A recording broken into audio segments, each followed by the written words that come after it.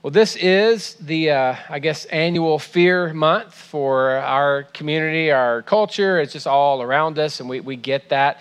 And we wanted to follow suit with our own little haunted house look as you came in. And whether or not you do any sort of celebrating on a big level or a small level, whether you decorate your house, or you just kind of let it go, or you're like us, you turn out all the lights and just don't answer the door and just hope they go away. Regardless of how you celebrate, it's a part of our culture. And many of you parents who just lose your minds at one little boo-boo on your kid's arm will take fake blood and just drench your child and say, "Isn't she cute?" Or, we kind of get wrapped up into it in our own way. And the main deal around this month, though, is monsters. And many of you are way too young to know, but way back in the 30s, it all began with the whole Dracula and Frankenstein and Wolfman. And if you've ever seen those old black and whites, they're not very scary. It's pretty typical what you get, but that was the beginning of the monster. And as time went on, our culture began to develop monsters that began to not just prey on our fears, but to create fears that we didn't even have, to get us to be afraid of things that we didn't know we were supposed to be afraid of. And it changed and it's morphed, and Hollywood has done what Hollywood does. And so it moved from Dracula to Frankenstein and Wolfman to eventually zombies, and then Leatherface, and then on and on. And one of those monsters that, even if you're not into the scary stuff, you're familiar with is Freddy. And Freddy has this iconic sweater that he wears. I was this close to ordering one. But anyway, this iconic sweater that he wears, and he's got the blades on the end of the fingers and the whole thing. And Freddy wants to create this fear of sleep, this fear of being alone and falling asleep, because he attacks you in your dreams. Now, I'm not encouraging you to necessarily think a whole lot about the movie. I'm certainly not encouraging you to go watch it, so don't hear me say that. If you say I encouraged everyone to watch that, then you'll be found a liar. But that is not true. I am not. But we all know who Freddy is, even if you're not into that. And he creates or even preys on this fear of sleep. So throughout the franchise, the people are doing whatever they can to stay awake, filling up their schedule with stuff and going to parties, throwing parties, being a part of conversations, talking, inviting friends over, drinking as many caffeinated drinks as they can possibly drink just to stay up, anything not to rest. The more we can move, the more we can be, the more places we can go, then we won't fall asleep and we won't have to fear Freddy. And although that enemy is obviously made up, the story of God is very clear that we have an enemy, and the enemy has schemes and he has strategies, and he desires to take us down and create for us an environment in which we don't live in the joy that God has for us. And I think one of the fears that the enemy has placed within us is very similar. It's the fear of rest. It's the fear of solitude. It's the fear of silence, the fear of stillness. And we're afraid to be alone with our thoughts because we don't have to deal with reality. We're afraid to be alone, period, because it might mean that people don't care about us. We're afraid to stop talking because we might have to hear truth. We're afraid to not have something to do. And we have this weird cycle that most of us are in. We complain about how busy we are, but then we have a little moment in our schedule and we immediately have to fill it with something, because there's just an uncomfortability that comes with being still or being alone or being quiet. I mean, when was the last time you were still and quiet for 10 seconds and didn't immediately reach for your phone just to have something to do to get your mind going? We don't know how to be still, and we don't want to be still, and we have this fear of rest. So we continue to do, we continue to move, we continue to go. We complain about our jobs, and yet we volunteer to work extra just so that we can have something to complain about, but also just so that we don't have to wonder what to do next. We're always filling our time and filling our schedules. Because if we stop working, we might find out that the business is going to survive without us. And we don't like that feeling. We want to feel way too important for that. If we stop talking, we might have to hear truth, wisdom that we don't really want to face. If we stop surrounding ourselves with people, we might be forgotten. We've got all these fears that really go along with this fear of rest, this fear of being alone, fear of being quiet. But yet God gave us 10 commandments. He gave his people 10 commandments just as guardrails to guide them.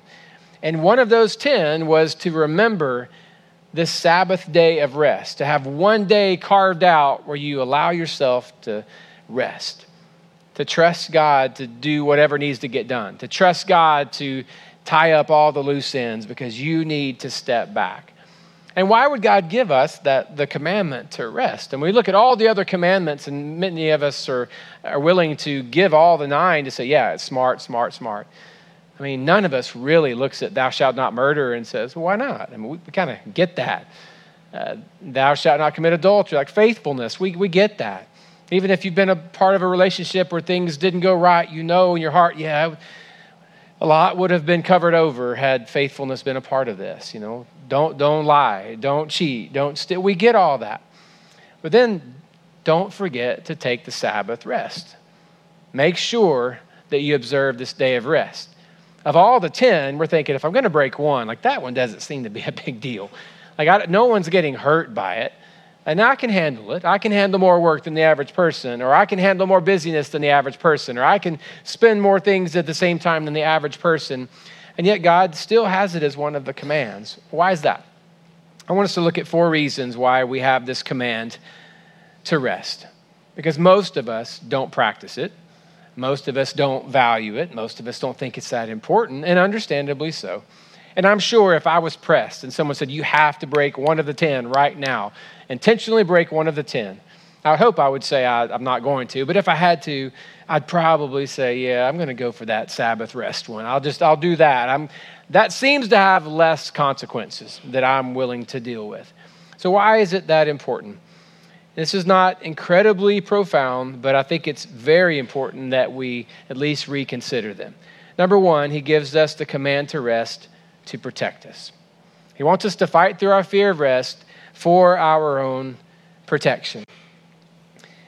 One Sabbath day, Jesus and his followers were journeying. They were walking.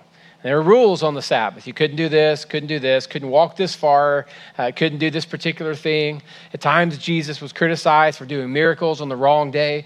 I'm thinking, the person's sick going, I know it's the wrong day to ask, but this is the only day that I know I'm going to see you. He was criticized all the time around this particular day. But on this one Sabbath day, Jesus and his 12 disciples were walking, and as they walked, they went through a grain field, and they stuck out their hands, and it'd be natural, just kind of walk through the grain field, and you've got your hands out there, and they grabbed a few kernels, and they just began to invent wheat thins, like right on the spot, just kind of eat and snack, just a little. And the religious leaders in the community, the preachers got together and said, Jesus, you just broke one of the commandments. Look at your people. How could they do that? And don't you know that it's not lawful to do work on the Sabbath? And they clearly are harvesting. And they're clearly working the fields, snacking on these grains. And Jesus reminded them of a time in the past when the revered King David appeared to even break that commandment. But then he had this comment in Mark chapter 2, verse 27. He said to them, the Sabbath was made for man, not man for the Sabbath. And the inference is that God did not create laws and say, well, now I got to create people so somebody can keep my laws. God created people and said they need help. They need boundaries. They need protection. And so I'm going to present these boundaries. I'm going to give them these guidelines along the way. And one of them is this requirement to rest. Why is that such a big deal? How could that even be protective for us? I think most of us would recognize it, but if you haven't, you need to grasp it, that when you are physically not well, you are spiritually vulnerable. When you are not hitting on all cylinders, when you are exhausted, when you're burned out, you are probably also not the person that God created you to be in that moment. Your responses and your thought patterns and your ideas and your communication, everything gets a little off when you're exhausted. It's the whole Snickers thing. When you're tired, like you're just not you. And you know that. And the enemy knows that. And when Jesus was tempted in the wilderness, which is a pretty well-known bit of scripture there, The enemy came to him after he was fasting for weeks and weeks and weeks because he thought, if I'm going to get Jesus trapped, I'm going to hit him when he's physically weak. And when you and I do not rest, and again, I don't mean sleep. I don't think there's a one of you right now that's afraid of sleep. Many of you are thinking, if the lights were just a tad dimmer right now. I know none of us is afraid of sleep. It's rest. It's not moving. It's being quiet. It's putting aside things that we could do but don't have to do, or don't even want to admit that they don't have to be done. We just feel the need to do them. That fear of rest and not taking care of those things puts us in a place where we are susceptible to burnout, to frustration, to exhaustion, and then we're not us. And then we have regrets, and we look back on it and realize it was all tied to me not practicing this rest. I have a lot of regrets in my life, as I'm sure many of you do. But I am 100% certain that I don't have more than I already do because I've done my best to observe this. And I don't mean, it's not an excuse for laziness. Don't let anyone say, well, I'm not going to help out in this way because thou shalt not, No. It's not about laziness. This is about being willing to say, in this moment, I've got to make sure I'm on. And I've got to make sure that I'm not doing extra stuff I don't have to do right now because I need to take care of myself. And in many ways, that's Sunday. I mean, we know that. Sabbath is much more than a service. But it's easy to put this aside. It's easy to say, I'm tired, I want to sleep in, therefore I won't observe the Sabbath so I can sleep. We can sleep and not rest. In fact, if you sleep too much, you feel even worse, and we all know that. But there's this idea where we have to be able to take care of ourselves. Jesus said, you were not made to go 24/7. You were not made to work yourself into the grave. You were not made to do everything all the time. You've got to prioritize the rest, because if you're physically unhealthy, spiritually, you're going to be compromised. The second reason God gives us this command to rest is to teach us. There are things that we do not learn while we're in the midst of playing hero, of trying to make sure that we are making everything successful and we are the reason behind it all. There are just some lessons that we do not grasp. And at times, God has to step in and say, why don't you just step back and let me take the wheel? Well, God, I can't do that right now. It has to be done. Trust me, it will go on without you. And that's a fearful thing for most of us. And in the book of Exodus, Moses is leading God's people into freedom. The enemy's running after them. They thought the enemy was going to leave them alone. The enemy decides to run after them. And they get to this point where they go to Moses and say, what are we going to do? We can't fight these Egyptians. We can't fight these guys who have been oppressing us for hundreds of years. We're stuck. We don't know what to do. He began to call out to God. And in Exodus chapter 14, verse 13, Moses gave the people the answer. He said, don't be afraid. Stand firm, and you will see the deliverance the Lord will bring you today. The Egyptians you see today, you will never see again. In verse 14, the Lord will fight for you. You need only to be still. If I'm one of the men with my family behind me who says, what are we going to do? And I approach Moses and say, Moses, what's your plan? And Moses says, the Lord is going to win the victory today. You and your family just be still. I'm not walking back going, oh, we have a plan. It is to do nothing. We're good, guys. It's okay. Moses said we don't have to do anything. We'll stand here while the enemy comes. That's not a good plan in my mind. But God wanted the people to see that in the end, he was taking responsibility for the outcome. Their responsibility was obedience, period. The victory was never going to be because of them. That's why we read in Psalm 46, be still and know that I am God. Be still and know that I am God. That word be still, that phrase literally means cease your striving. Stop your working and know that I am God. He says, I will be exalted among the nations. I will be exalted in the earth. It's not about you. It is about me. Now, this truth that God teaches us when we're alone, when we're quiet, and when we're still, terrifies us because it means that we might not be indispensable. It means that maybe the world will still spin even if we don't help it spin. It means that maybe other people can do what we do, and that scares us to death because we do not want to feel like other people could move on without us. I notice this when I'm on vacation, if I'm ever gone.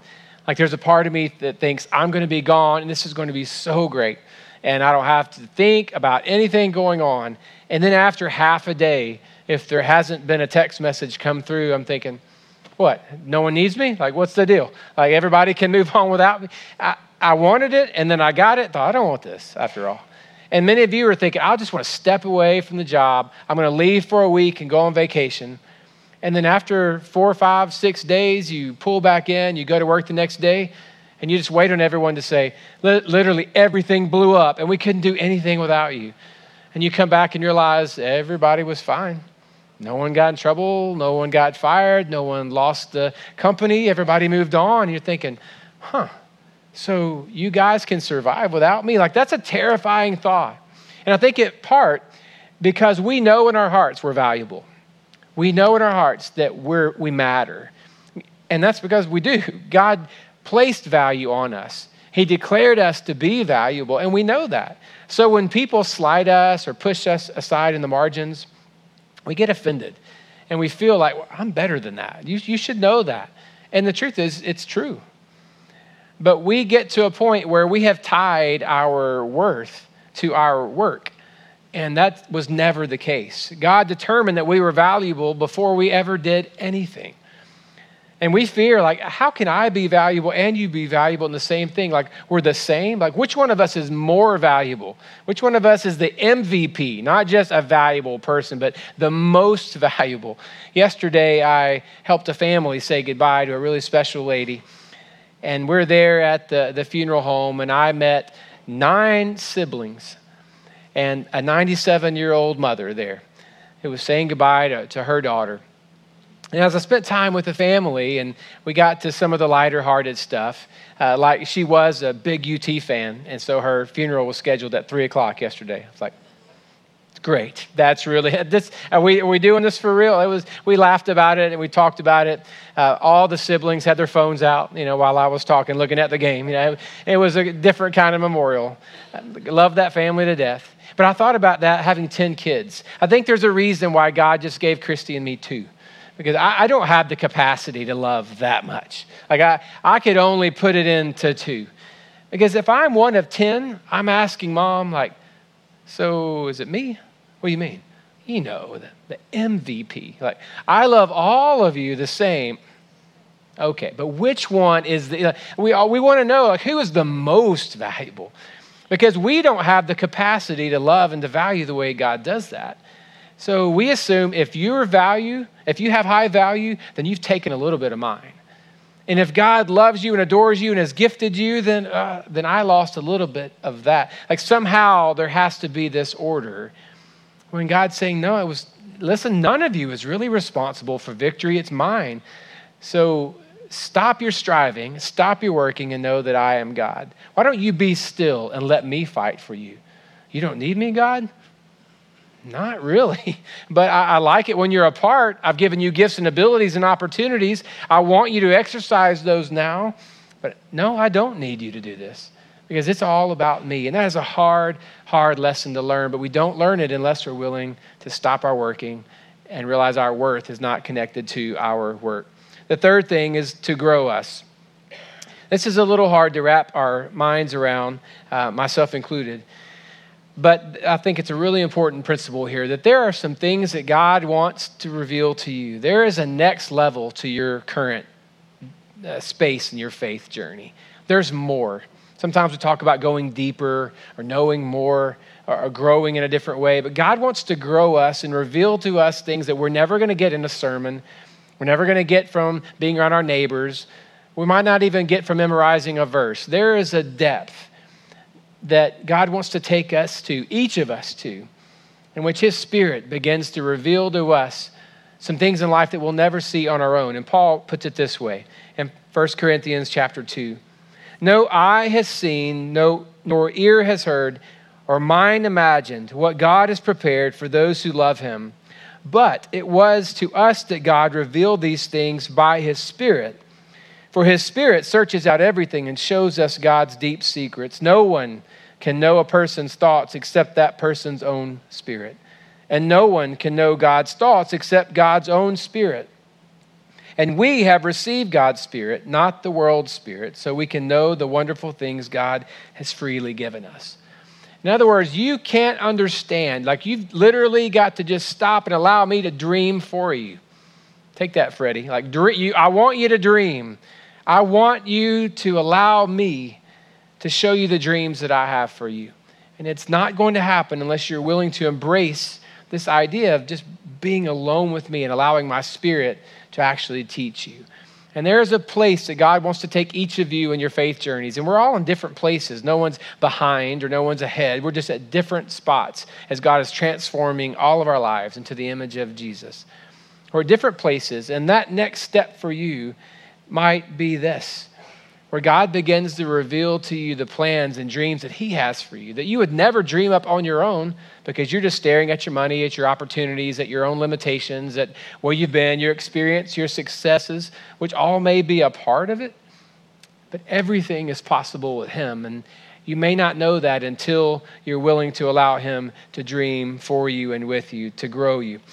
So to protect us, to teach us, to grow us, and then the fourth and final thought is to speak to us. I know that being alone is in and of itself enough of a nightmare for many of us. But God has consistently through the years done powerful things in the lives of people who felt all alone. Things that he would have never done in their lives had they never allowed themselves to be alone with God. And maybe you're in one of those seasons right now where you feel alone. You've got people around you, but you just don't feel heard. You don't feel seen. You don't feel like people understand what's going on. You don't feel like anyone cares enough. Therefore, you're continuing to worry and fill any margin you have with worry, because if you don't worry about it, no one else is going to prioritize it because you're on your own. You're stuck out there. You're having to carry this burden by yourself. And even though I hate the fact that you may feel that way, because we all have, the truth is, God may allow you to have this season of loneliness because he's got something to teach you. And there's a man in Scripture named Elijah who was a prophet. Elijah spoke to God's people on his behalf. He lived at a time when people didn't want to hear anything about God, which may be similar to where we live today.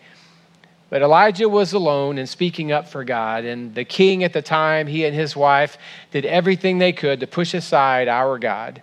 And Elijah wasn't heard. Elijah was pushed aside. He was threatened at times.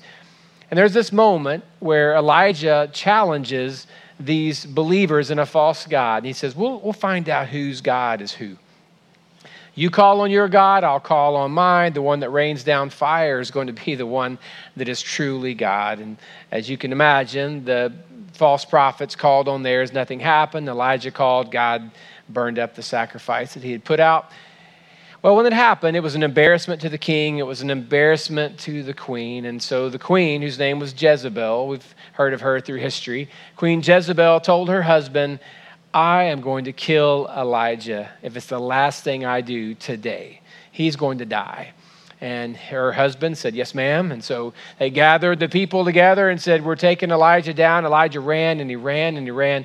He and one of his servants got to a place or a particular town called Beersheba. He said, stay here.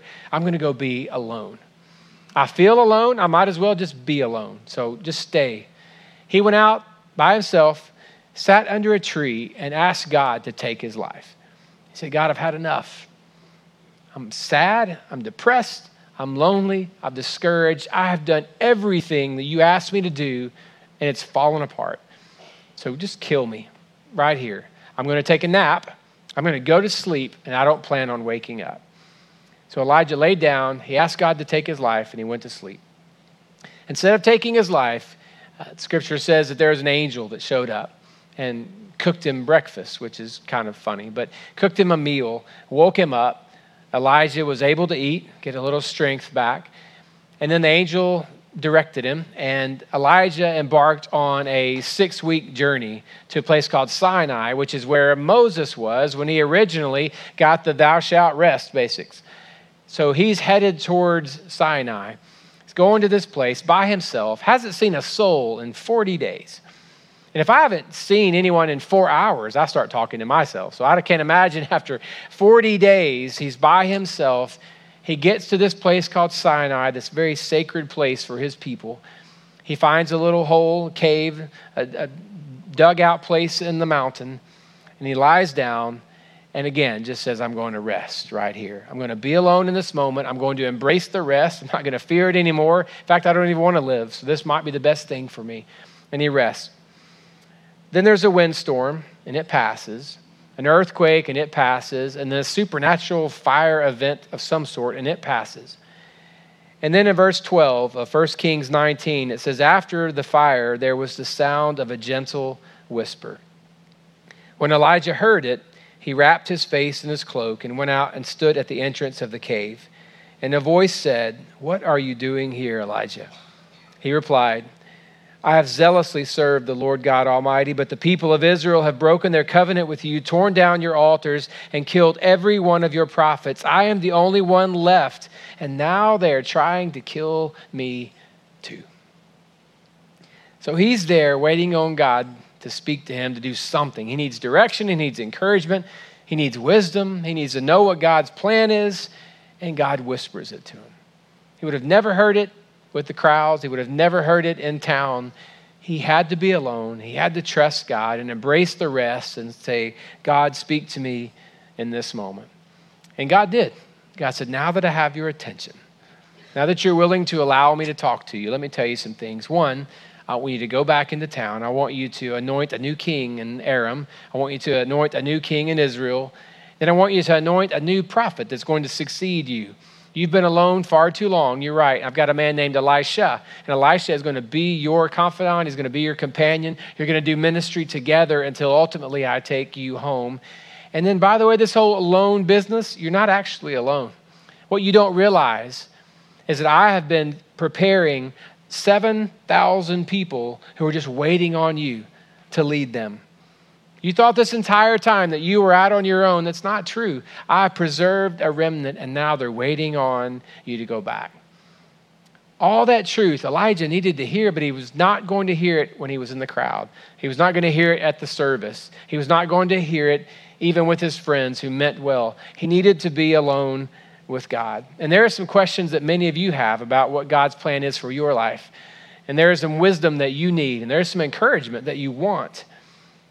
And God might be ready to give all of those things to you if you would be willing to carve out some space for silence and stillness and solitude in your life.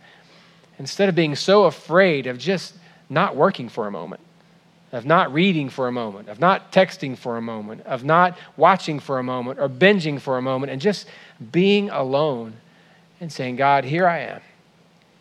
I don't know how to get to Sinai. I only know Dunbar Cave, so I don't know where to go there. But if you would just, in this moment, speak to me, I'm yours, and you've got my attention.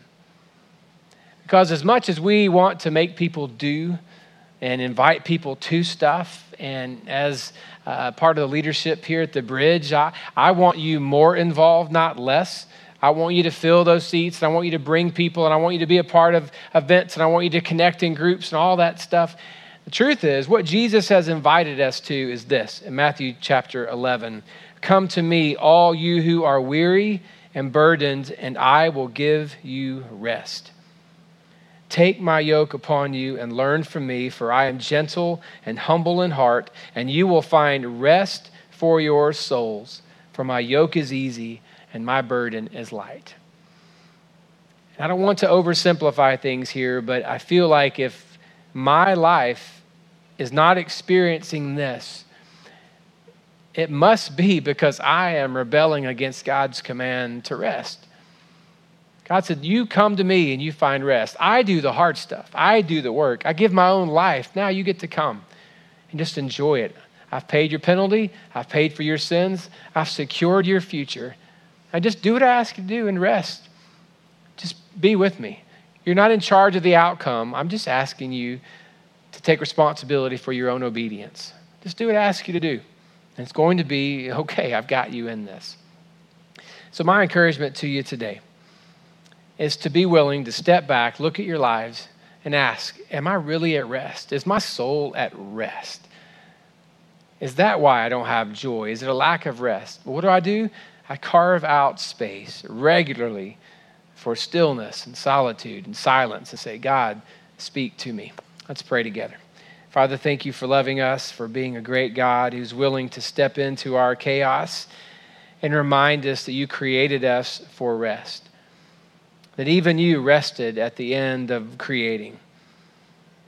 Not that you were tired, but you chose to rest, and you ask us to follow suit.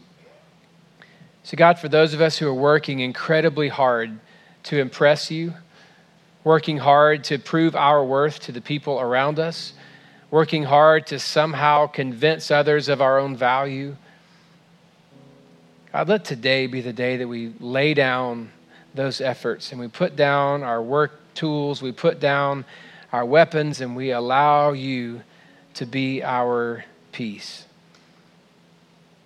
God, we may not be able to move forward until we do.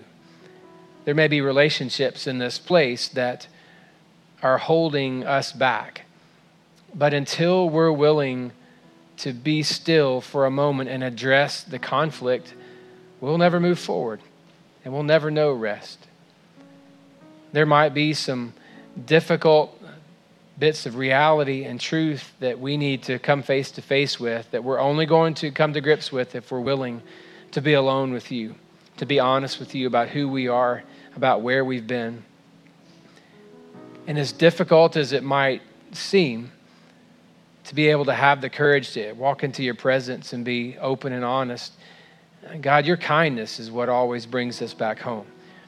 And your desire is not to beat us into perfection, but to transform us into the image of your Son as we display the fruits of who you are in our lives.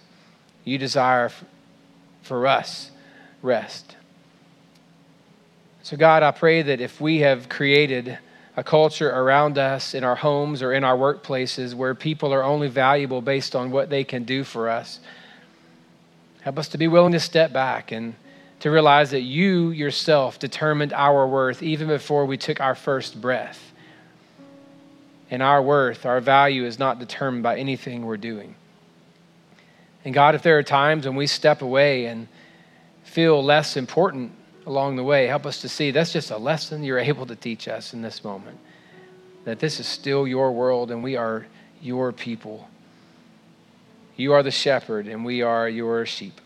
So teach us, give us rest in our souls, give us rest in our bodies, give us the discipline we need so that we can be prepared for what's next for us.